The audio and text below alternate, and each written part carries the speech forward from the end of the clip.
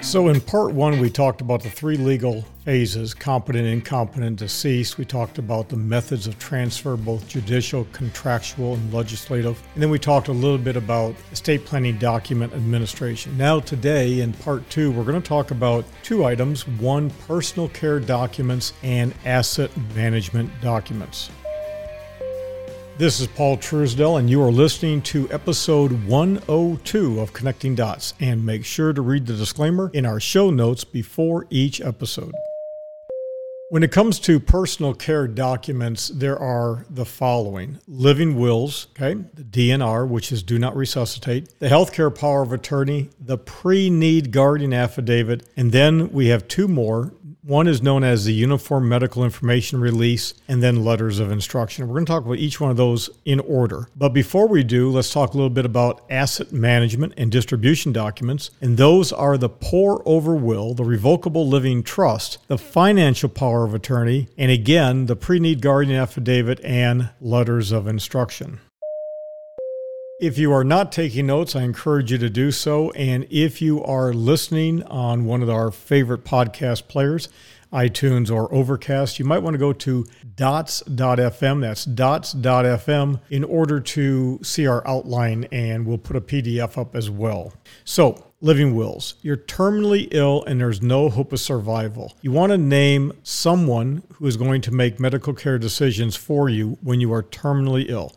You want to have a primary agent and a secondary agent. And in your living will, you want to make specific reference to nutrition and hydration. Do you want to have ice chips? Do you want to be kept comfortable with all sorts of different things? Some people, they want to be forced fed. Some people do not want to die. They're going to go out no matter how painful it is. They want to keep going. Now, that's entirely up to you. In addition, you need to understand, you need to make sure that you have your original and your copies. And what we always suggest is that you make sure that whatever emergency rooms you are most likely to be going to, even in your local area, you can actually create a chart for yourself ahead of time. Hospitals will do that. And so you have your living will there. You see, what happens is a lot of times when you have a living will and you're rushed into a hospital, they want you to sign things, and you could sign a new living will which supersedes the one that was drafted by your attorney that clearly and concisely articulates your wishes, and that's a really bad thing. In addition to which, you want to have provisions in there known as spousal abandonment, and if you're a client of our firm, we'll give you all the details about that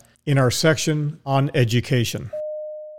Now, we're talking specifically about the state of Florida. We're not giving legal advice in any way, shape, or form, but understand that the DNR is something that many states have implemented, and it simply means do not resuscitate.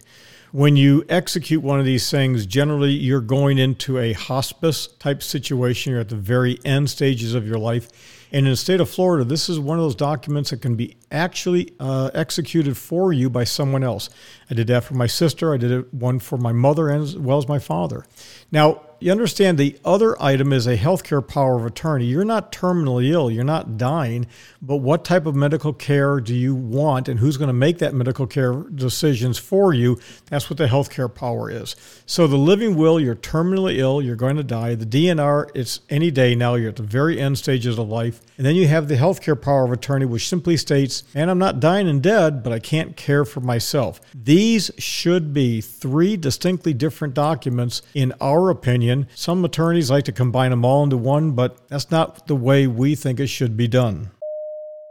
Now, we're going to talk about the pre-need guardian affidavit in terms of personal care, and I'm going to jump down to asset management because it basically says if you have, for example, someone who's handling your estate and you have loved ones that start to fight and one wants to take control over you, in Florida, the statute is 744-3045, and these are basically known as judicial handcuffs. In other words, the court is going to have to follow the pecking order that you've established and cannot deviate it unless there's a really overriding reason to do so. Now, the next item, the letter of instruction, is simply all the things that you would want to have done. They don't belong in a living will. They don't belong in a health care, but things that you want to have done for you. You can do it in audio, written, video, something you do. You might want to have the room cool or hot. flowers, all sorts of different things. And the same thing, these two things apply to your assets. All the distribution of certain things like who's cutting your grass, where the utilities are, all sorts of things that don't belong in basic documents. Now, these are two items for our clients we go in deep dives and talk extensively about. And again, as part of our Educate system here at Fixed Cost Financial. And lastly, under the category of personal care documents, we have the Uniform Medical Information Release. Now, because of the HIPAA laws, a lot of people want to have forms signed releasing information to other people. I can tell you an attorney that has a Uniform Medical Information Release really knows what they're doing, because there are a lot of people that you may want to have information given to, but not other information. And that is something that you should talk with your attorney at great length about. Now let's move into asset management and distribution documents. We'll start with the Revocable Living Trust, which is nothing more than a contract between you and yourself. You as the grantor and the trustee for the benefit of the beneficiary. All three of those people are you. Now, I'm not going to get into the details because I just want to give you an overview, but the document that you want as a safety net or your revocable living trust is the pour-over will. Just like the document as a safety net to your revocable trust is the durable power of attorney or the financial power of attorney. Now, that's a key thing because you may have a revocable living trust, but for some reason, something didn't make it into the trust. The pour-over will simply takes that asset, goes through probate, and then it goes into your trust for distribution. And your trust will have certain items in it, such as a gifting schedule and with something known as a residuary distribution or the final distribution. Here's the key thing. You're going to have a trust certification. You're going to have a lot of different items there. That's a complex topic, which we'll talk about a little bit later on. The financial power of attorney is a safety net. For example, you have an IRA. Your spouse cannot do anything with your IRA unless you grant them authority. So let's say you're 75, you have a stroke, you're in a hospital, you're a babbling fool, you can't do anything, you're all messed up. It just is what it is. You need that financial power of attorney for someone to make those decisions for you, like your minimum required distributions. So you don't set it up on a systematic basis. It's done, whenever you call your broker, and you're kind of a pain in the rear end.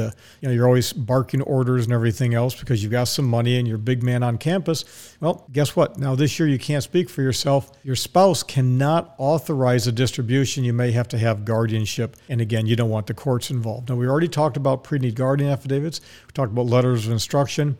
But understand, all these things work together. That is just a really quick overview of what the basic documents are. And again, for those who are clients of Fixed Cost Financial, we really get into this in detail so that you can do your documents with an attorney efficiently and effectively. Well, that's going to do it today for episode 102 on Connecting Dots. Thank you for joining me today. I'm Paul Truesdell with Fixed Cost Financial. If you have an idea, a tip, a trick, or just want to opine, give us a call. 888-629-7864. You can find us on Twitter, on Facebook, and we have launched on YouTube. We always wanted to stay away from YouTube, so I had to go ahead and do it, so you can check that out. And if you would, like us, share, subscribe to us wherever you listen to your podcast. We like Overcast more than anybody else. But with that, I'll be back tomorrow with episode 3 of Estate Planning. That's what we're going to do this week. All rights reserved.